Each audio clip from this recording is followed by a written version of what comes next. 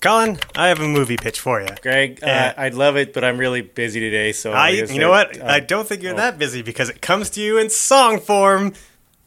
No, actually, I really am. Believe it or not, this movie's got lasers and apes. Never thought it was something I'd ever see. Flying away on a balloon and a prayer. Goodbye, Amy. Oh yeah, we cast Tim Curry.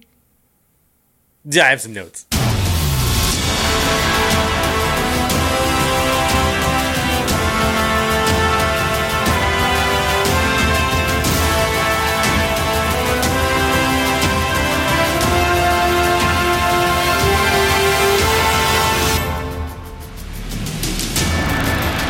Welcome to I Have Some Notes. This is the podcast where we take movies that were made many years ago, or not many years ago, but that were not quite great, and we make them so great you would want to watch them over and over and over again with your family. We are part of the Alberta Podcast Network, powered by ATB Financial. My name is Colin McIntyre. I'm Scott C. Bourgeois. I'm Greg Beaver. And joining us today for his third, there may be an I Have Some Notes record, third appearance on the podcast, Liam Creswick. Hello. Liam, thank you for joining us today. Thank you for having me. You are part of a very special episode today, Liam. Yes. This is is this like our first listener request movie show? Yeah. So we've been taking some requests from you, the wonderful listeners, and we put them in a poll. We put them up on the Twitter machine, and the winner was Congo. What? Congo ? It is based on the Michael Crichton novel of the same name. Yeah. This came out in 1995. This was probably around what you'd call peak Michael Crichton. Yeah, after Jurassic Park did very well, basically Hollywood scrambled to snap up as many of the Michael Crichton IPs as possible. And Sphere came out around this same time and was and Congo came out around this time, and oh boy, do we have some notes. So none of them were really none of them captured that Jurassic Park magic, possibly because none of them had Steven Spielberg making them, but you never know. Yeah. The internet's the information on the internet said that actually 1994 was actually the very pinnacle of Michael Crichtonness because you had kind of the fallout from Jurassic Park. He was involved with ER. And ER was the top rated show, and they also had like the number one selling book, and I don't remember which book it was. I should have written that down. I did not. This is why. Was it Andromeda Strain? It was probably Andromeda Strain. No, because that was actually, we looked this up on the way here. That was a movie in 1971. Oh, fair enough. That's like one of his first books. There you go. This movie was directed by Frank Marshall, who directed Alive and Arachnophobia. Also, he was actually married to Kathleen Kennedy, who was there. So they're big-time Hollywood producers. Kathleen Kennedy now is actually the chair of a little independent film studio called Lucasfilm. So so he directed. So this. She did okay. Yeah, she did okay. They're doing fine. It stars Laura Linney, our favorite Ernie Hudson, Tim Curry, Dylan Walsh, and also has some nice little cameos from some other people who've been on this from movies. People we've seen in other movies. Joe Pantoliano from he was obviously Cypher from The Matrix. Also in Daredevil, he was Yep. what's his face? Ben.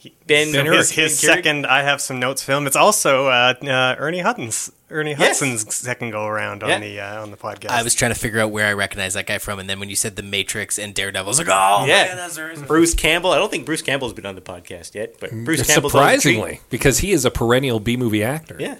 But he makes kind of awesome B movies. Yeah. But they're still B movies. And also, he's B movie royalty. Adewale Akinobe Agbaje, who was Killer Croc in Suicide Squad, really? also in the show.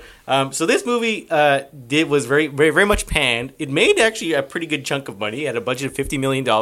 It made $152 million. It was big enough it spawned a video game for your Sega Saturn. Oh my God. In 1996 called Congo Return to the City of Zinj. And didn't that city explode at the end of the movie? How do you return? It is a first-person shooter. Oh, fair enough. I wonder what you shoot apes with. I Gonna take a guess. It's a laser. This is wow. So who wants to talk about this movie first? Oh boy. Whew. There's a lot to. Here's the thing. Okay, so Spoilers, by the way. Obviously, if you come into this podcast at this juncture not expecting spoilers, oh boy, Have you really been listening? You must get to the end of every podcast and be like, those fucking assholes spoiled it all again. For all our new listeners. The first act of the movie is pretty solid, honestly, I thought. Like, the first 30 to 40 minutes as we get kind of introduced to the characters and introduced to the main thrust of the plot, which is go have a jungle adventure. Yep. Right up until...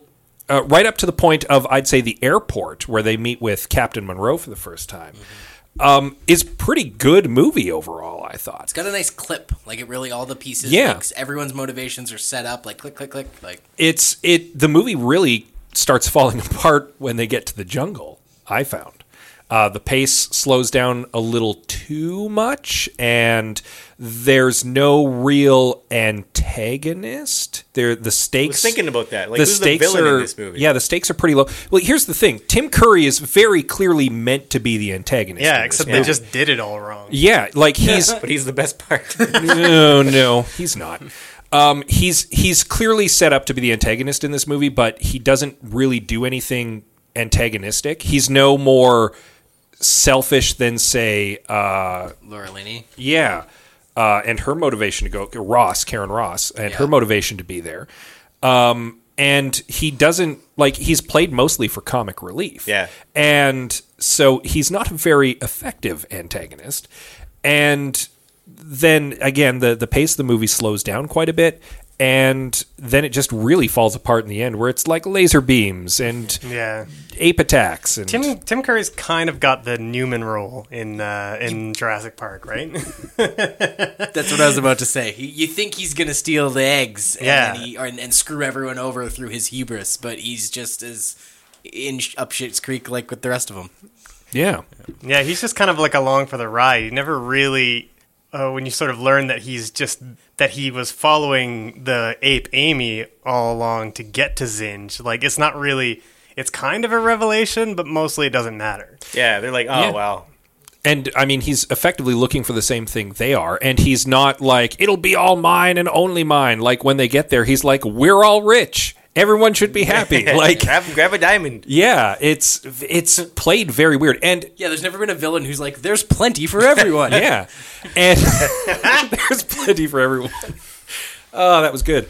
And he's played for laughs. Like, he's not threatening in any way. No. He's a little sinister at first, and you can be like, there's something up with that guy. But then they get to the jungle and he's useless, which is doubly surprising because it's set up before that he's been in the jungle before on another expedition that was lost, admittedly, but you'd think that would mean that he'd have a little bit more experience than obviously a fish out of water who knows nothing about what's going on. So his character was... I mean, it's nothing against Tim Curry, who's great in every role he's ever been in forever.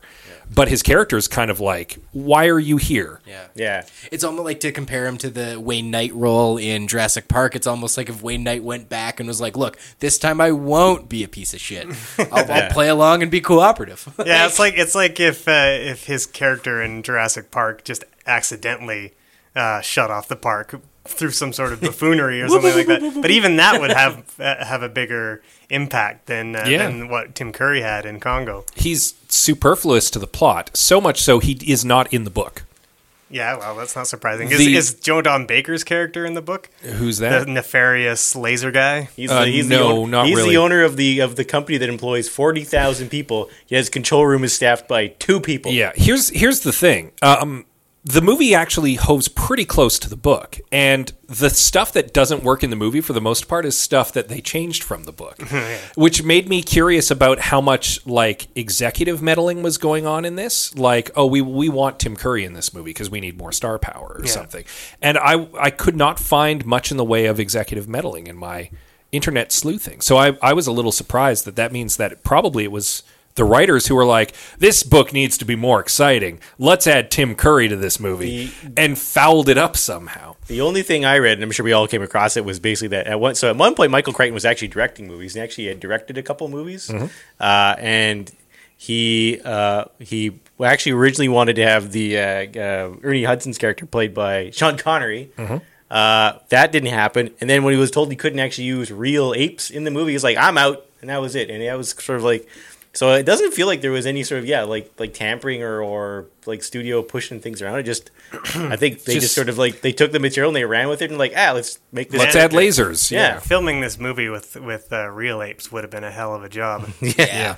Especially considering how many they cut down with lasers. So and threw into lava. So the thing is, in the book there is an antagonist because in the book. Karen Ross is working not for a telecom company, which is a fine change. I don't mind that change because it gives her a little more pressure to go in.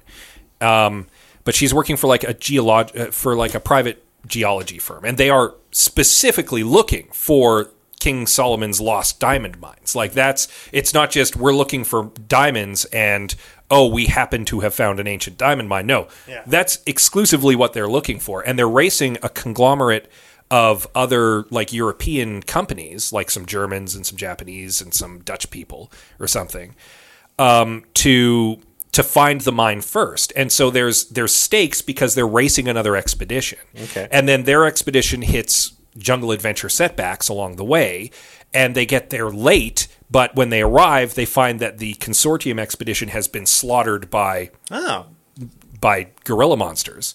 And so, like, there is an antagonist built into the novel that isn't in the movie, which seems weird because the rival expedition adds stakes and adds an antagonist, and it's weird to me that was what they cut, and Tim Curry was who they added.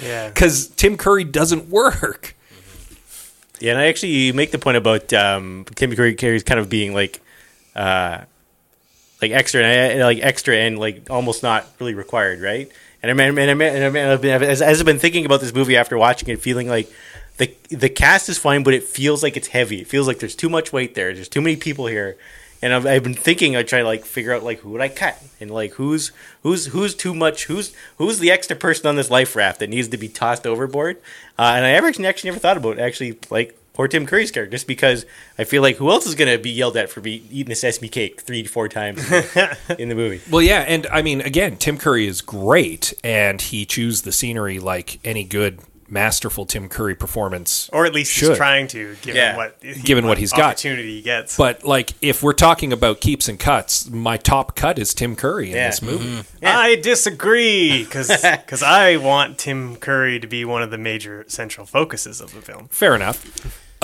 See, whereas I'm like, oh, Tim Curry, he's doing a weird like Romanian accent. Okay, he's doing all of the accents. Then we meet Ernie Hudson's character, who's the coolest character. Like one of his first lines that I wrote down, like this line is badass, is when he's like, "You're in better hands than you have any right to be."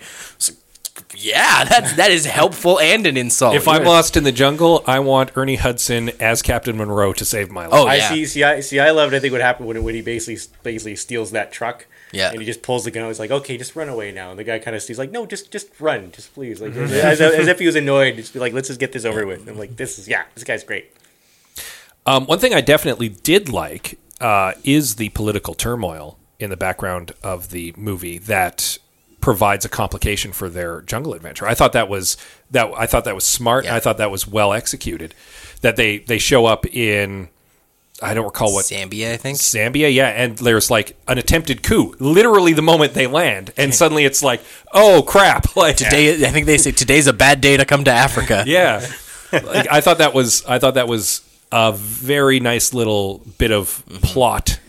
Yeah, it does lead to one of the scenes that I felt like was kind of almost had no real purpose. Was the scene with Captain Wanta, which was the character played by Delroy Lindo. That's when he's eating the coffee cake. Oh, and he offers him sesame cake and he says, have some cake. And then they're like, stop eating my cake twice. And I guess there was some sort of like bribe going on there. I guess I was never. It never got picked up again. Yeah. That whole scene had no point. Yeah, it was definitely a little frustrating. Another thing that didn't really have any point in this movie was, unfortunately, Amy the gorilla, which is unfortunate because she is a Chekhov's gun that goes off in the book and never does in the movie, because they bring along a talking ape to help the expedition in the movie. Like, it's a deliberate choice. And then at the end of the movie, when they encounter the killer gorillas, they are able to piece together enough of the killer gorillas' language that Amy's able to communicate with them and get them to back off. And that's how they get the gorillas off their back. They don't laser fight them to death. That's smart. But But it allows Amy to have a payoff in the movie other than just being there. Yeah. Which she does in the movie, and in the book there's like her plot goes somewhere and it comes to a satisfying conclusion. Well, let me ask you about the book then. What would you say is the central theme in the book? Because I think what they're going for is the central theme in the movie is sort of like a man messing in God's domain type thing, right? Where they make reference to Amy not doing well in captivity, and that they've heard of apes dying in captivity when they get this far as Amy has, so they need to bring her back.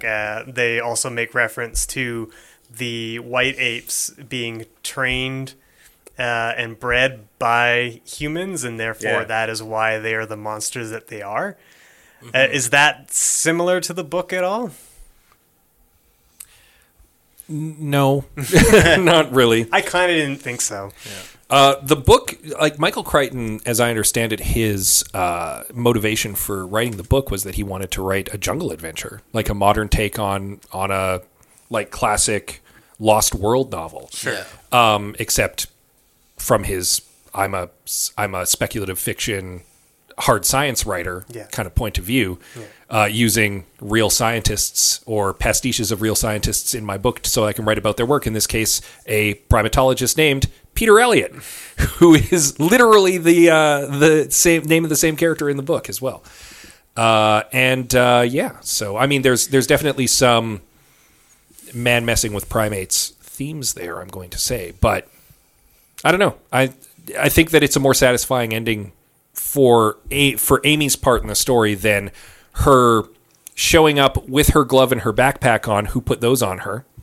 Plot hole. Yeah, they got rid of her. They got rid of him, right? She took it off at one point. Yeah, and then just growling at the gorillas, and they go away for a little bit, and then everybody laser fights them. Like that's That's a less satisfying. That's certainly a more explosive ending. I'm sure some producer somewhere read the ending to the book and was like, "Well, that's boring." You know what that needs? That needs lasers. He's like, "There's no way that the climax of this movie can be sign language. That's not happening." We need lasers and a volcano erupting. Well, the volcano still goes off in the book. Oh, okay. Because the book ends with the city still being buried under lava, destroying all evidence of its existence and the existence of the cryptids. Does it also end in a whole bunch of apes randomly jumping into lava?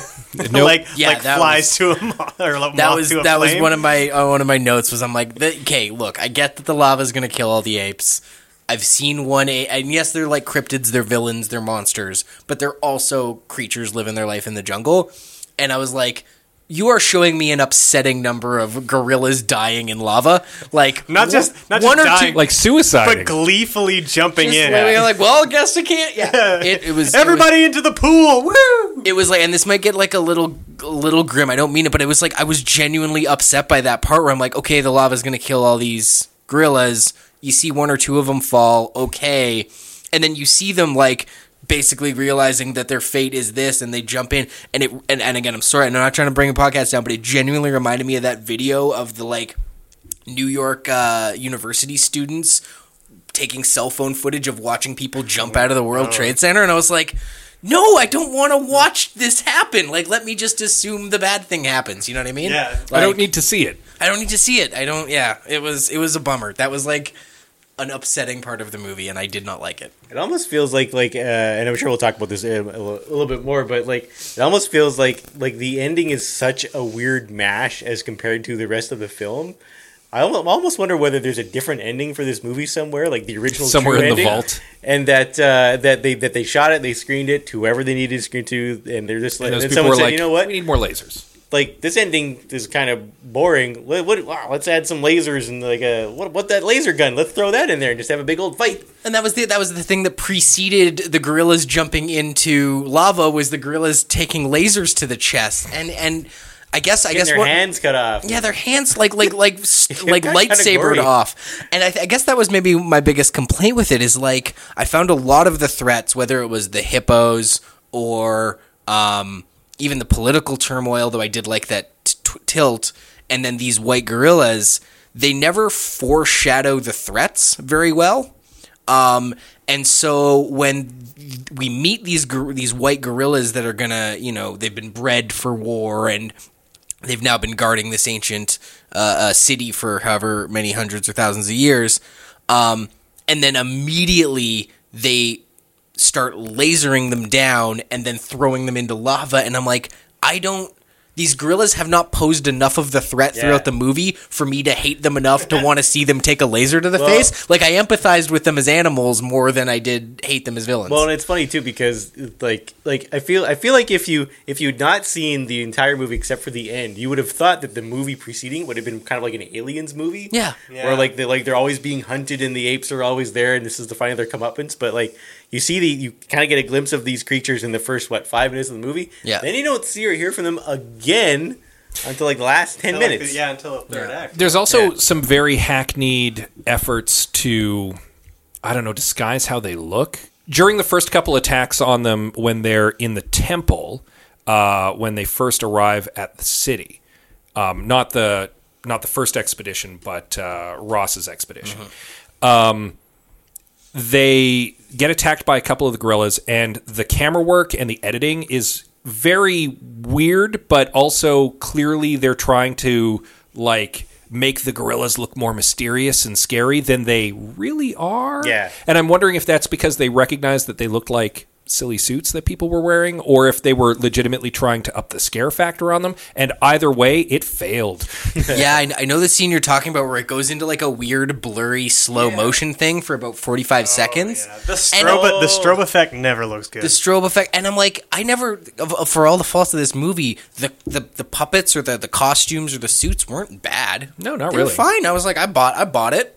And so to have that weird like slow down strobe effect scene in the caverns was like, I thought at various points Amy looked really good. Yeah. I thought I think Amy looked really good overall, frankly. There's a couple of cases where like the movements didn't look right or whatever, and it's probably owing to it being a man in a suit. But overall, it was quite believable. Yep.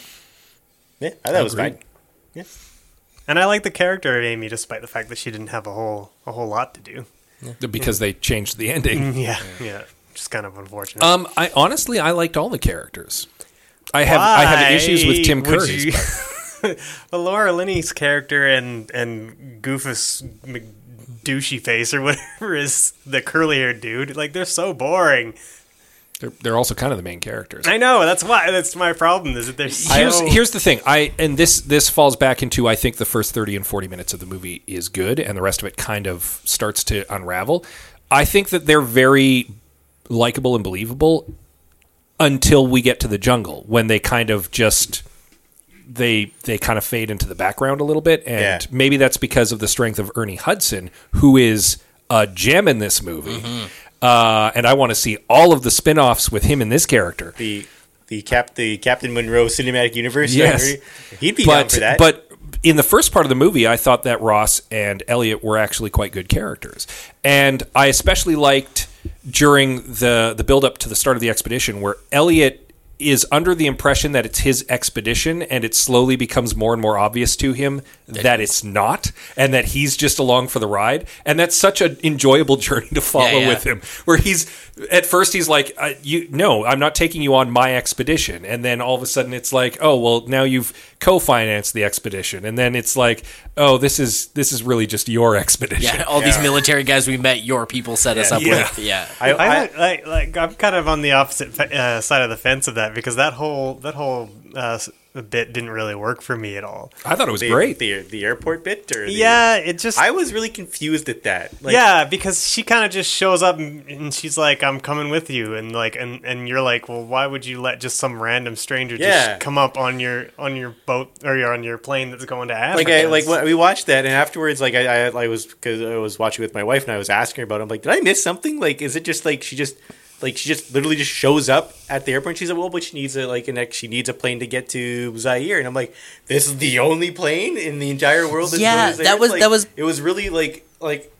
It was just like, yeah, she just shows up at the airport. She's clearly got like a ton of money, and they make mention that like the gas to get there is going to be like $15,000. They were like, well, why don't you just, if you have all the money in the world, just buy your own plane to fly over? With the super rich company she's with, right? Yeah, that was the part I didn't understand. It's like she's not doing anything illegal. She's not there under. I mean, she's there under false pretenses with the character Elliot, but generally speaking, like she's not doing anything untowards. So why does she have to go in under the guise of releasing a talking gorilla back there's into? no reason for the deception, which is that's or Tim Curry's deception for that matter. No. Well, this is me pushing my glasses up my nose in the book. From the get go, it just is her expedition, and they invite they seek out and bring Peter Elliott and Amy into the expedition because of the region they're going into and because they want to have the talking gorilla with them. So they can communicate with the wildlife because they know it's gorilla country and the gorillas might be able to point them in the direction of the lost city.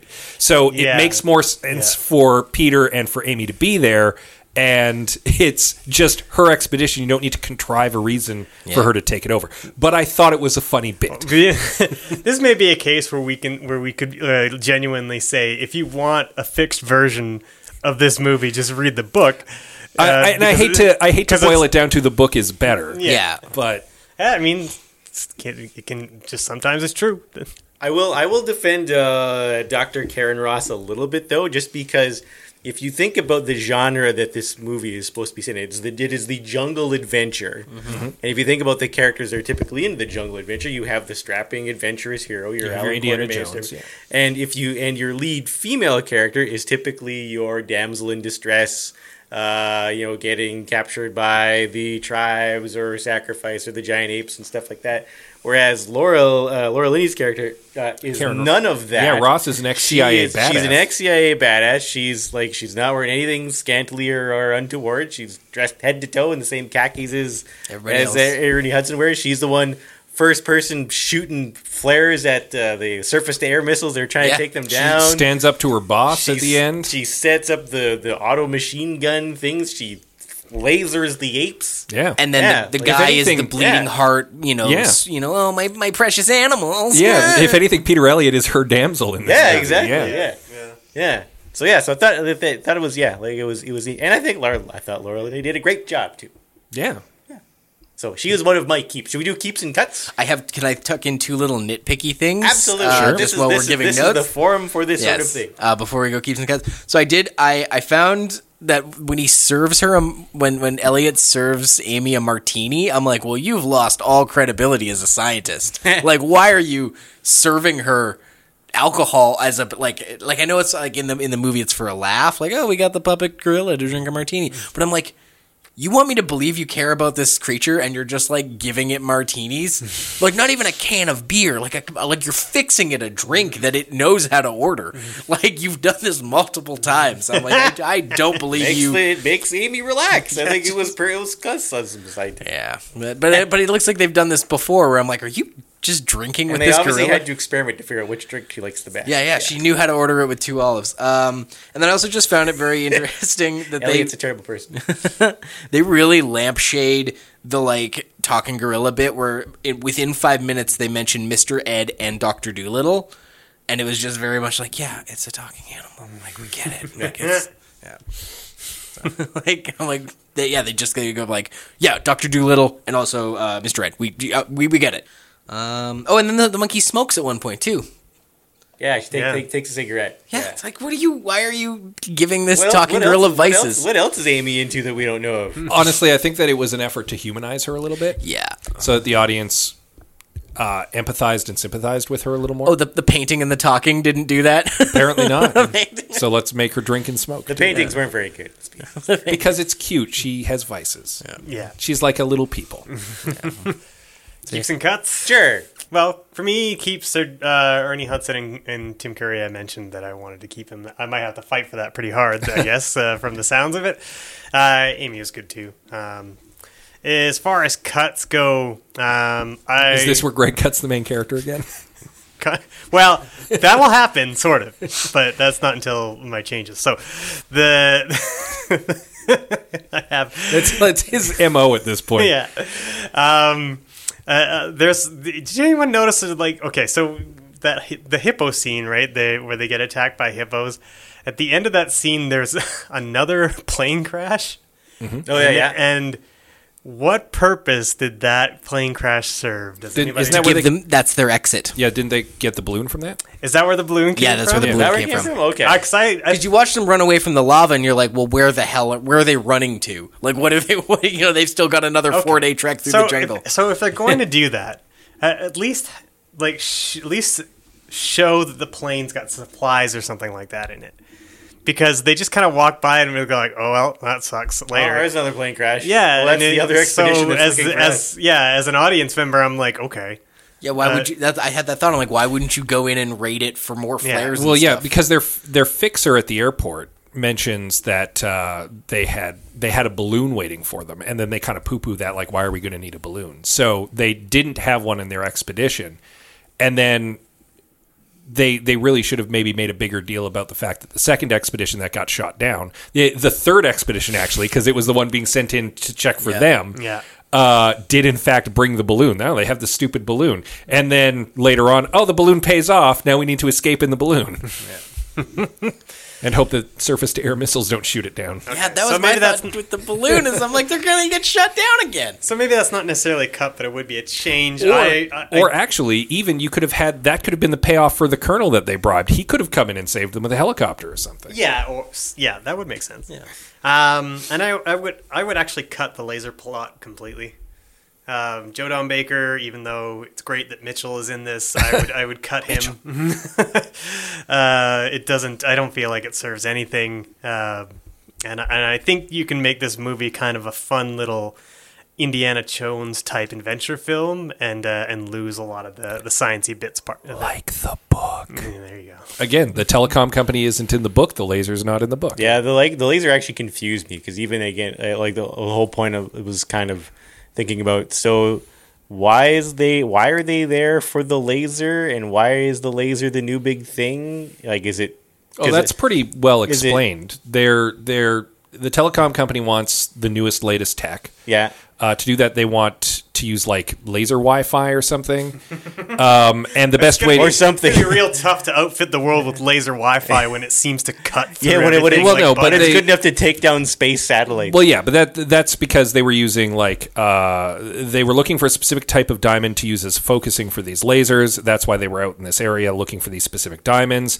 The prototype that Bruce Campbell had, just with the diamond in it at close range, is powerful enough to just cut through a tree, like a chainsaw, which he was playing for laughs, but then that becomes the Chekhov's gun of the laser gun later on, when it's meant just for like laser communication, right? In theory, but is clearly a weapon of mass destruction. but is in fact, her boss is basically a Bond supervillain, yeah, who has made a deadly space laser. Yeah, well, that was kind of why I was confused because like I was sort of like I'm trying to like connect it back to like the telecommunications. So here's a funny little tidbit that I dug up and I had shared with you guys online last night. They had borrowed these large uncut gemstones from an actual diamond mine, and Tim Curry's character is named after the diamond company, Herkimer. Yeah. Because they were the only things that looked properly like large uncut diamonds to use on the set. So they had borrowed a bunch of these from this diamond company, and one of them was the one that they were using as the prop for the one that they load into the laser, and that Karen Ross then hucks out of the balloon. Fun fact, the one she hucked out of the balloon is gone. It was lost forever, and they were never able to return a large industrial-grade uncut like quartz crystal to this diamond company because it was just lost in the jungle. Which is kind of a funny little production story. That's funny. That's incredible. That's incredible that they would, first of all, that they would even bother to get like a real diamond. You wouldn't think that. Well, I guess maybe glass just doesn't look good enough. Yeah. Or didn't look enough like what they wanted. Yeah. So guess this is in the age before digital touching up and making things look shinier and all that.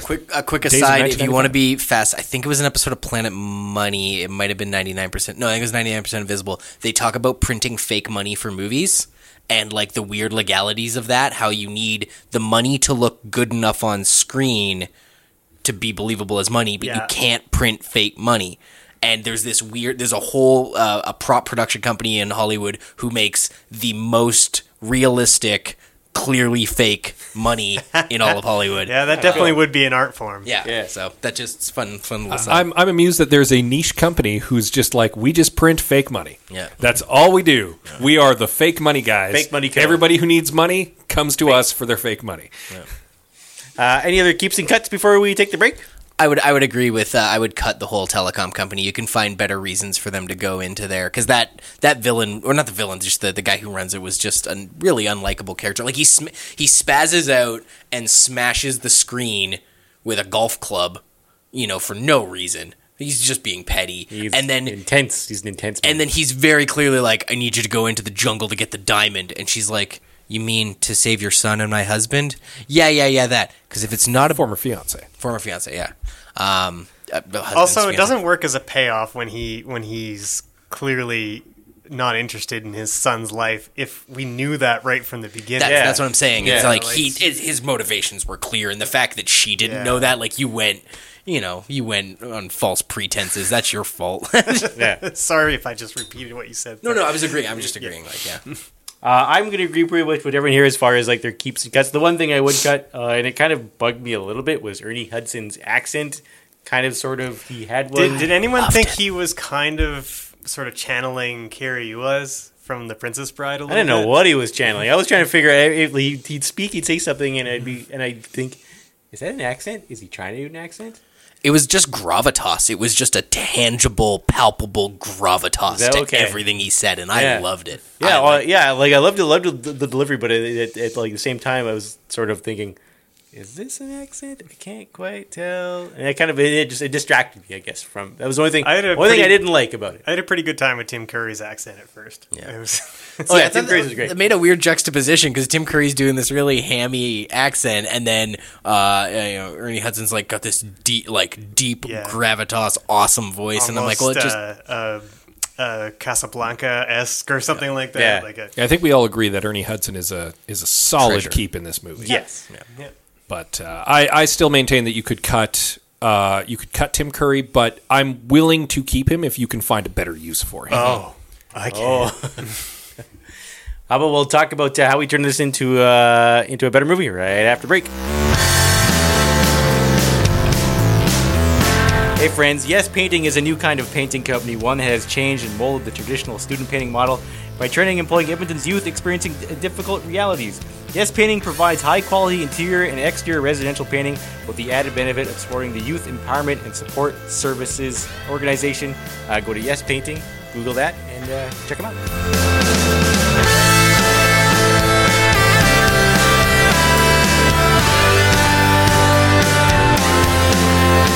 All right, so we've gone through our keeps and cuts. Now we are going to do what no one has dared to do, or want to dare to do. We're going to make this a great movie. We're going to take this from 23% on Rotten Tomatoes all the way up to 29% on Rotten Tomatoes. does it have 23%? 23% on Rotten Tomatoes, which I feel not that bad. I feel that's a little low. It's That's not, mean. Yeah, like it's. Yeah, I would agree. I don't think it's. We all I don't think it's exchanged some deserving of notes. 23. We all exchanged some notes after we had all watched the movie, and the general consensus was it wasn't that bad. Yeah, it's not great, but it's not 23% bad. No, I definitely agree with that. Yeah. No. Yeah, I mean, I don't want to watch it again, but I didn't necessarily hate watching it completely. I feel like I wouldn't watch it again. Like I wouldn't pay to watch it again, but I feel like it'd be one of those if it's like Sunday afternoon, it's minus 39 million outside, and it shows up on one of the TV channels. You're like, oh, Congo, why not? It's not so offensive that I will change the channel. Yeah. Yeah, I mean, if it was on the airport or the airplane TV thing, and there wasn't any other better movie, Yeah, maybe. Well, I was saying this to Greg on the drive here. It was better than I expected it to be because I went into this sight unseen. I remember this coming out as a kid, and in my mind, I've walked around for 20 years assuming this was a movie that was a drama. I thought it was a horror movie. See, I assumed it was like a Jane Goodall drama, like not specifically Jane Goodall, but like some movie about Very like serious movie. Oh, about we gotta monkeys. the gorillas and like that's what I assumed it was. And then when I was telling my buddy about it, he's like, "Oh, you gotta go watch Congo. Man, they laser the shit out of those gorillas." And I'm like, "Wait, what is this movie?" I remember seeing this movie in the theater because I had liked Jurassic Park. So, of course, when other Michael Crichton movies started coming out, I went and saw Sphere in the theater, and I went and saw Congo in the theater, and I was disappointed. So, Yeah, I this is the first time I've watched the movie from beginning to end. I'm pretty sure I've seen bits and pieces of it, but All right. let's change some stuff. Let's change some stuff. I'm going to go and I'm going to say I would not want to make this a musical. I think it's fine as it is. podcast first for Colin. Yeah. Doesn't have a musical vibe to me. I mean, we opened the show with a With song. a great song. I don't know. Yeah. Yeah. They're great. That could be good theme song. My big change is going to stick pretty close to what I think the theme of all of my commentary in this episode has been so far, and that would be rewrite it so that it's closer to the book because the book makes more narrative sense. I would cut the telecoms company. I would make it Ross's expedition. I would add back in the rival consortium. And if you want to keep Tim Curry, make him the head expedition guy from the rival consortium who's racing them. Sorry, so instead of telecom companies, they're now like geological companies? Yeah. They're racing to find the diamonds. And it's a race to find the diamonds. It's a race to find the lost city and get control of those diamonds. Okay. And then the consortium beats them there because they're delayed. But they get massacred by the gorillas, and then cut the laser and have Amy talk to the gorillas, and then the volcano erupts. The end, and that's just it's a more concise story that doesn't unravel at any point, and I think that's honestly just the way that they should have gone in the first place. This is one of those cases where really the book was better than the movie, and it was because the changes the movie made were nonsensical in some cases. I realize this is sort of a question. What was I forget that Captain Monroe's motive for helping them? I forget. It was Money, dear just boy. Money. He's getting then paid. That ties into my one of a minor change I would make when she throws away the diamond at the end. I'm like, I get the symbolic gesture, but that's a really nice diamond. You could have bought your way out of Africa with that. Like, Here's the best part of what you just said. In the book, Captain Monroe does pocket some of those diamonds as they're leaving the city and sells them to, I believe, Intel for use in microchips and makes a mint at the end of the book. could have given it to that guy for, helping save their life. Like, there's no need to throw that away at the end. They could have found a use for it. Okay. That's one of my changes. I mean, I just effectively rewrote the whole movie right there. But yeah. but that's my broad sweeping change. I think we can tinker with it more. Yeah. Well, I don't mind the sort of like the two companies racing idea. One thing I did want to do was to get rid of Dylan Walsh's character, and kind of roll Laura Linney and Dylan Walsh together just to create one character, who is I don't know what do you call an ape scientist? An apetologist? Primatologist? Primatologist. Yes, that makes more sense. Apatologist. I would like to center the movie around Amy, so that the first act is Amy struggling with being in captivity, and there's some kind of authority figure who's threatening Laura Linney to remove her because she's not doing well. Amy's kind of like a prized possession because of her communication skills, I guess, right? And then Linney believes Amy will die if she's still in captivity, and that's sort of like the impetus to return her back to the wild. So meanwhile, Tim Curry is sort of like been lurking around, posing as a kind of expert in sort of Linney's inner circle. He's seen Amy's drawings, and that's what makes him believe that Amy can lead him to the lost city of Zinj. right? So then he kind of like concocts this whole expedition and convinces Laura Linney that they can take Amy to safety when really he wants Amy to lead him to Zinj. Yeah. Right? So then when we get to... He doesn't get revealed as the villain until the plane crashes. And, maybe the crew wants to go one way and he knows Zinj is another way, and that's when he decides, like, okay, I'm taking you hostage. And he reveals himself as a villain, pulls a gun on him, whatever, and says, no, we're following Amy, she's leading me to Zinj. And then he does actually become the actual antagonist of the film. You could even have it go one step further and have him kidnap Amy.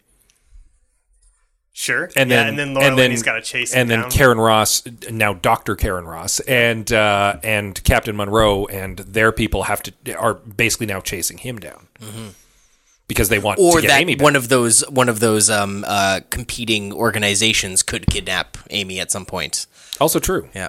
Yeah. If you wanted to At no point was Amy ever a damsel. I might be wrong, but was she ever, like, did they ever have to rescue her from danger? No, I don't think so. No. There's your damsel in distress. Amy kept wandering off and just be like, where'd Amy go? And then come back. Yeah, and then looking at butterflies and then coming back, Yeah, she was never in danger, in any danger specific to her that the humans weren't. There's your perfect damsel in distress. Well, you don't need the competing consortium if you're just making Tim Curry into the villain in this case. Yeah. So I would argue that that's fine. And I agree with getting rid of Peter Elliott under that circumstance, or Karen Ross, and just keeping it as Peter. But I see the desire to keep it as Karen because then you have a primary female protagonist in the plot. Because that pairs down, and this was actually a problem I didn't bring up. There were too many competing interests. Mm-hmm.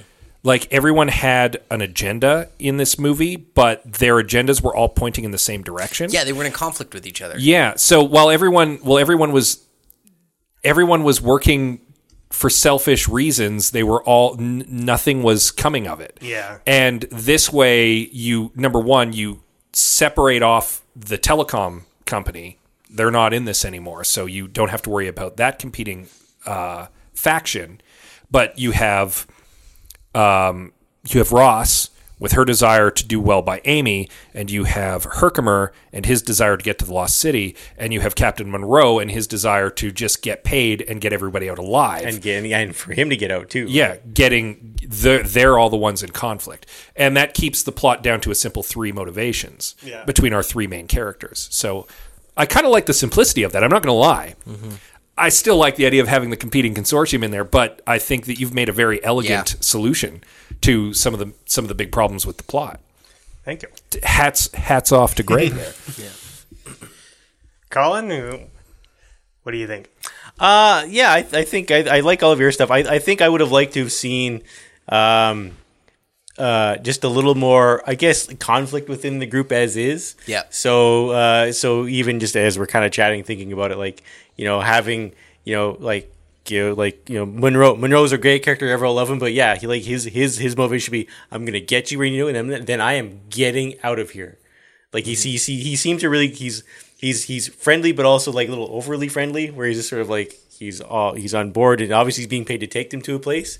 But I feel like there's not much for him that, like, he seems like he cares about everyone's little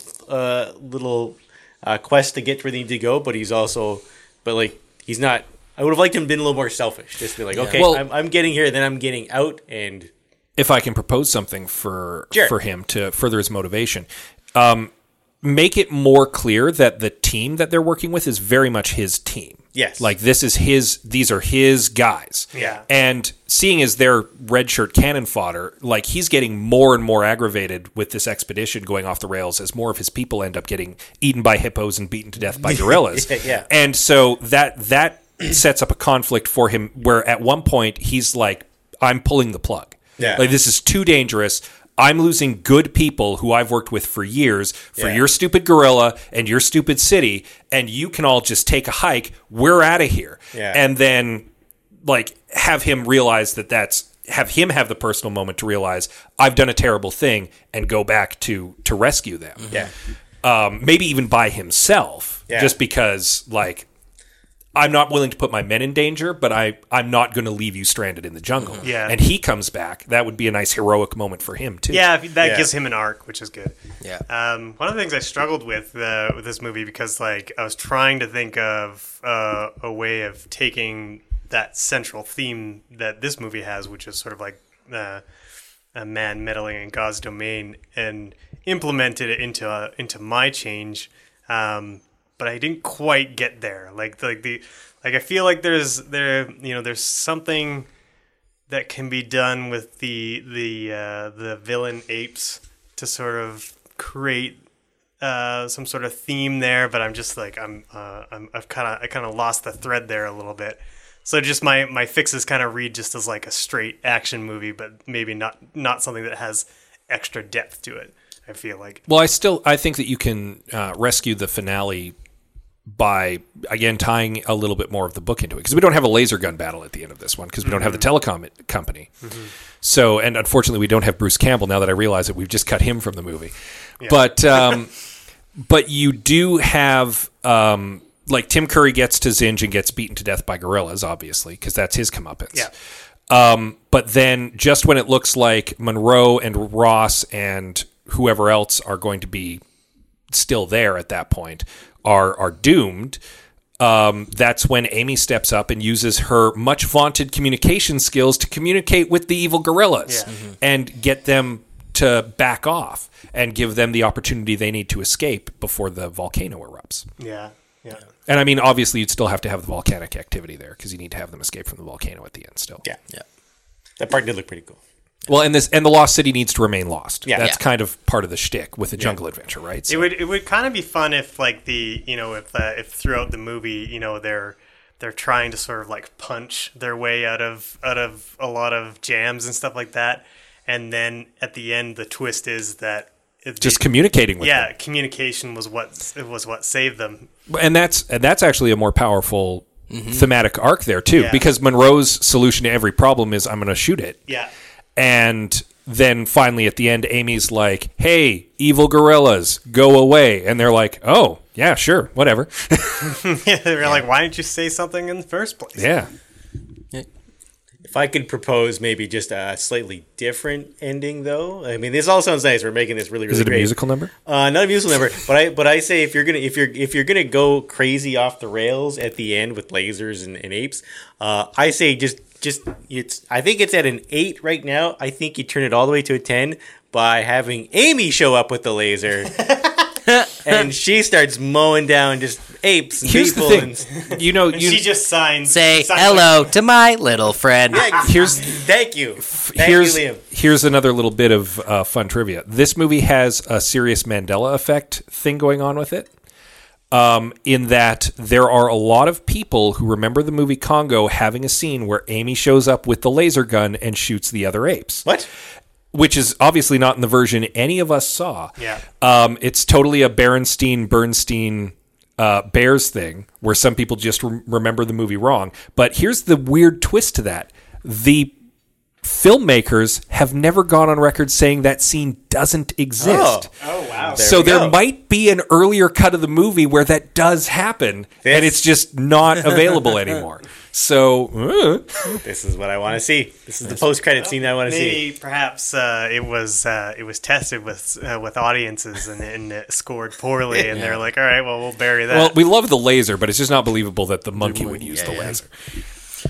My changes were just pretty. I like the idea of having conflict, like having a Wayne Knight type character, a Newman type character who wants to steal the eggs and bungles it. One person who goes and is exceptionally selfish. I don't even care who. Just one person who's selfish hubris jeopardizes them at one point, because there's never really I was that thinking kind of about having like Tim Curry, like maybe one of Laura Linney's assistants, sort of like is kind of seduced by Tim Curry's greed along the way, and he kind of becomes, they start pairing off into like good guy group, bad guy groups, where there's like some people want to find the city and get all the diamonds, and then there's these other ones that are like, no, this is dangerous. We're being hunted by apes. We have to leave now if we're going to survive, kind of thing. Yeah, well, Tim Curry needs some henchmen, that's for sure, because he can't just kidnap Amy by himself. Yeah. And there needs to be. I agree that Dr. Karen Ross, needs to have some assistance, because it can't just be her and Monroe going after Amy at the end. Yeah. If Monroe leaves the rest of his team behind. So there's definitely some more red shirts along the way. And then, my other one was just like I said earlier on, just foreshadow the danger better. Like, even if we made none of the changes you guys were talking about, I would have just liked it if, like, they had been like, oh man, we're going into hippo country. Yeah. And then when the hippos show up, you're like, well, they told us we're going to hippo country. Well, yeah, and that, as mentioned before, ties into an opportunity for more character development, too, because you could have Ross inquire after, like, why are hippos so dangerous? And have Monroe be like, you might know monkeys, but clearly you don't know anything else about any of the other animals here, because hippos are very dangerous. And, yeah. Or even the white apes, like one of them flashes in front of the camera and then kills Bruce Campbell, and then we hear nothing about them for an hour. Yeah. And then they get there and like, oh, the thing that killed Bruce Campbell in the beginning was an army of white apes. Like, they could have maybe tussled with them at the beginning of Act 2, or they could have seen one of their, or like a silverback gorilla's corpse, be like, who would have killed this alpha silverback gorilla? There's white hair on it, like, or just something to be like. Here's a further weird thing that I just realized. Karen Ross in the movie, in the extant movie, sees flashes of a giant, like, gray gorilla and a field full of murdered people, and never once thinks to bring that up to the people she's on an expedition with. It is never mentioned to Captain Monroe, who is leading the expedition. It's never mentioned to Peter, who's an expert on monkeys. They only dance around the killer ape thing, and she never mentions that she saw killer apes on TV murdering people. And to that thing, one of the things that bugged me, I can't believe everything you see on TV. BTW, guys. There might be some apes around here. Yeah. And they might have killed some people. The other thing that bugged me too is like that the thing that takes Bruce Campbell out early on. You could be like, oh, it's one ape. It's one great white ape that guards this lost city. And then so when we get there, I'm like, I was expecting one. Oh, it's an army. Yeah. Well, it's like, tease me that it might be an army. Like, I don't know. I suppose the one flaw with this is that if Ross is not going in after another expedition, if she's just there to release Amy, nobody knows about the killer apes before they get to the lost city. Maybe Herkimer does, but would he reveal that, or does he even believe it? Because, I mean, he believes in the city, and he's trying to get Amy to lead him there. Yeah. So, I don't know. You'd have to find a different way to foreshadow them. Mm-hmm. Well, that's why I started mine with, like, if we make no other changes, it was the same movie we watched. Even just this movie as is, with a bit more setup and payoff, it would at least read a little bit better. There's a lot of things that kind of come out of nowhere. Yeah. Like hippos. Yeah. Literally just like, oh, hippos. I think the hippos are in the trailer, too, so it makes it think like they're a big part of the movie, and it's just... To the point where even, like, something's bubbling under the water, and I'm like, is this an alligator? Is this piranhas? I'm like, it could be literally any seafaring jungle creature. Excuse me. Yeah. A seafaring you know what I mean. Water dwelling is what the word I was looking for. We also always like hearing what you guys have to say, and you can get in on the note having. Follow us on Twitter, Facebook, and Instagram. We'll let you know the movie is coming out, or you can even request movies, just like we did here with Congo. Mm-hmm. But we did get some good comments on this one. Aaron mentioned Congo seems insulting somehow, since they clearly don't give a crap about the country. Laser Apes seems way more appropriate. I would agree with that. Nathan mentions, I would watch Laser Apes, part of a little Twitter thread. Morgan says, I remember being really excited that Bruce Campbell was in it, only to have him killed off in the first 10 minutes. To be fair, we don't know that he's dead in the first 10 minutes. Which is somehow more maddening. Quick note about Bruce Campbell. He did something I don't think we see enough of in a movie. So while he's waiting for his buddy to get his backpack, and he goes, sits down, and I think he's just going to bring out a pack of smokes. He brings out a chocolate bar.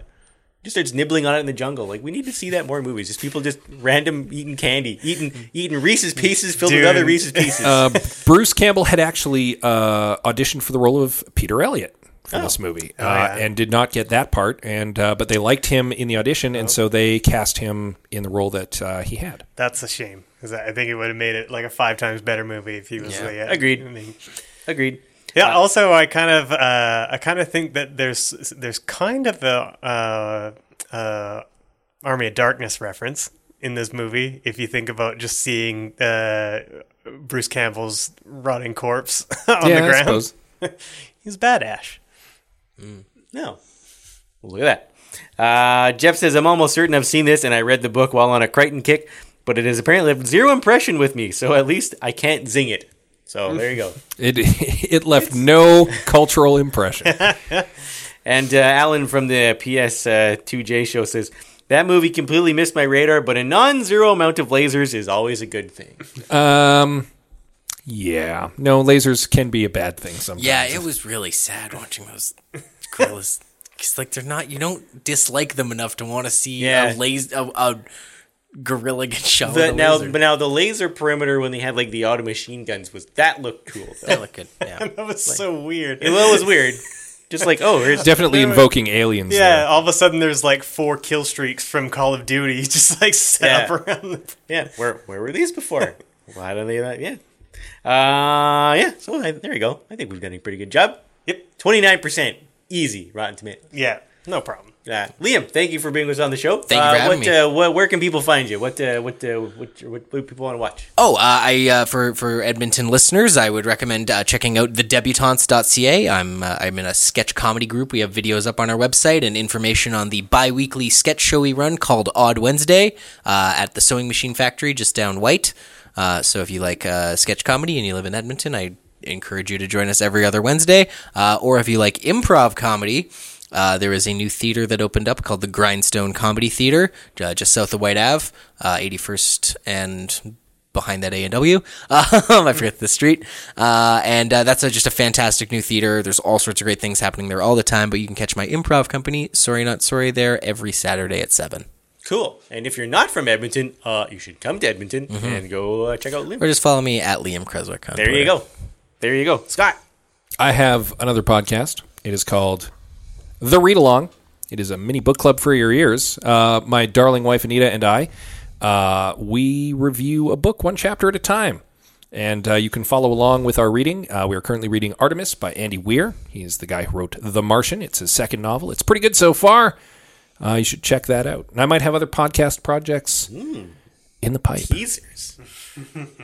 Much like hippos in water. Indeed. There are other podcasts bubbling beneath the surface, ready to roar into life. Other They could be podcasts. You can find everything you need to know about this wonderful little podcast on Twitter, Facebook, and Instagram. Just look for I Have Some Notes. If you like the show, please consider rating and reviewing it on iTunes. It really helps us out. Let us know what you thought of this episode, other episodes. Suggest movies to us. We like to hear what you people want to think. So yeah, let us know. Recently, friends, we said goodbye to the Expats podcast, which is a wonderful, entertaining show about Canadians living abroad. Friend of this podcast, Adam Rosenhart, recorded his last episode after a 3-year run. We encourage you to go to listen to the finale and also check out the whole back catalog. It's a really, really neat little podcast. The episode's about 20 minutes, half an hour each episode. Was a big fan of it as well, so check that out. It was part of the Alberta Podcast Network, but there was also lots of podcasts with the Alberta Podcast Network. So go check out all of them, every single one. You can find our show and others broadcast on G Radio. You can find that at gradio.ca, and you can find everything that the Alberta Podcast Network does on the CKUA radio app. Including even CKUA. And you can download that on the Apple App Store for your Apple phone or your basket of apples. That's it for us. Maybe we could make it should we do instead of a standard musical, like a hip-hop musical? Congo hip-hop musical? Okay. Would that work? Would that work for people? I don't know. Anyway, thanks for listening to the show. End the show with a Congo rap, Colin. Can't do it. It's too late at night. I'm not going to waste my shot with a laser gun. There you go. Thanks for listening, everybody. Believe it or not, you gotta keep watching those skies. For laser satellites.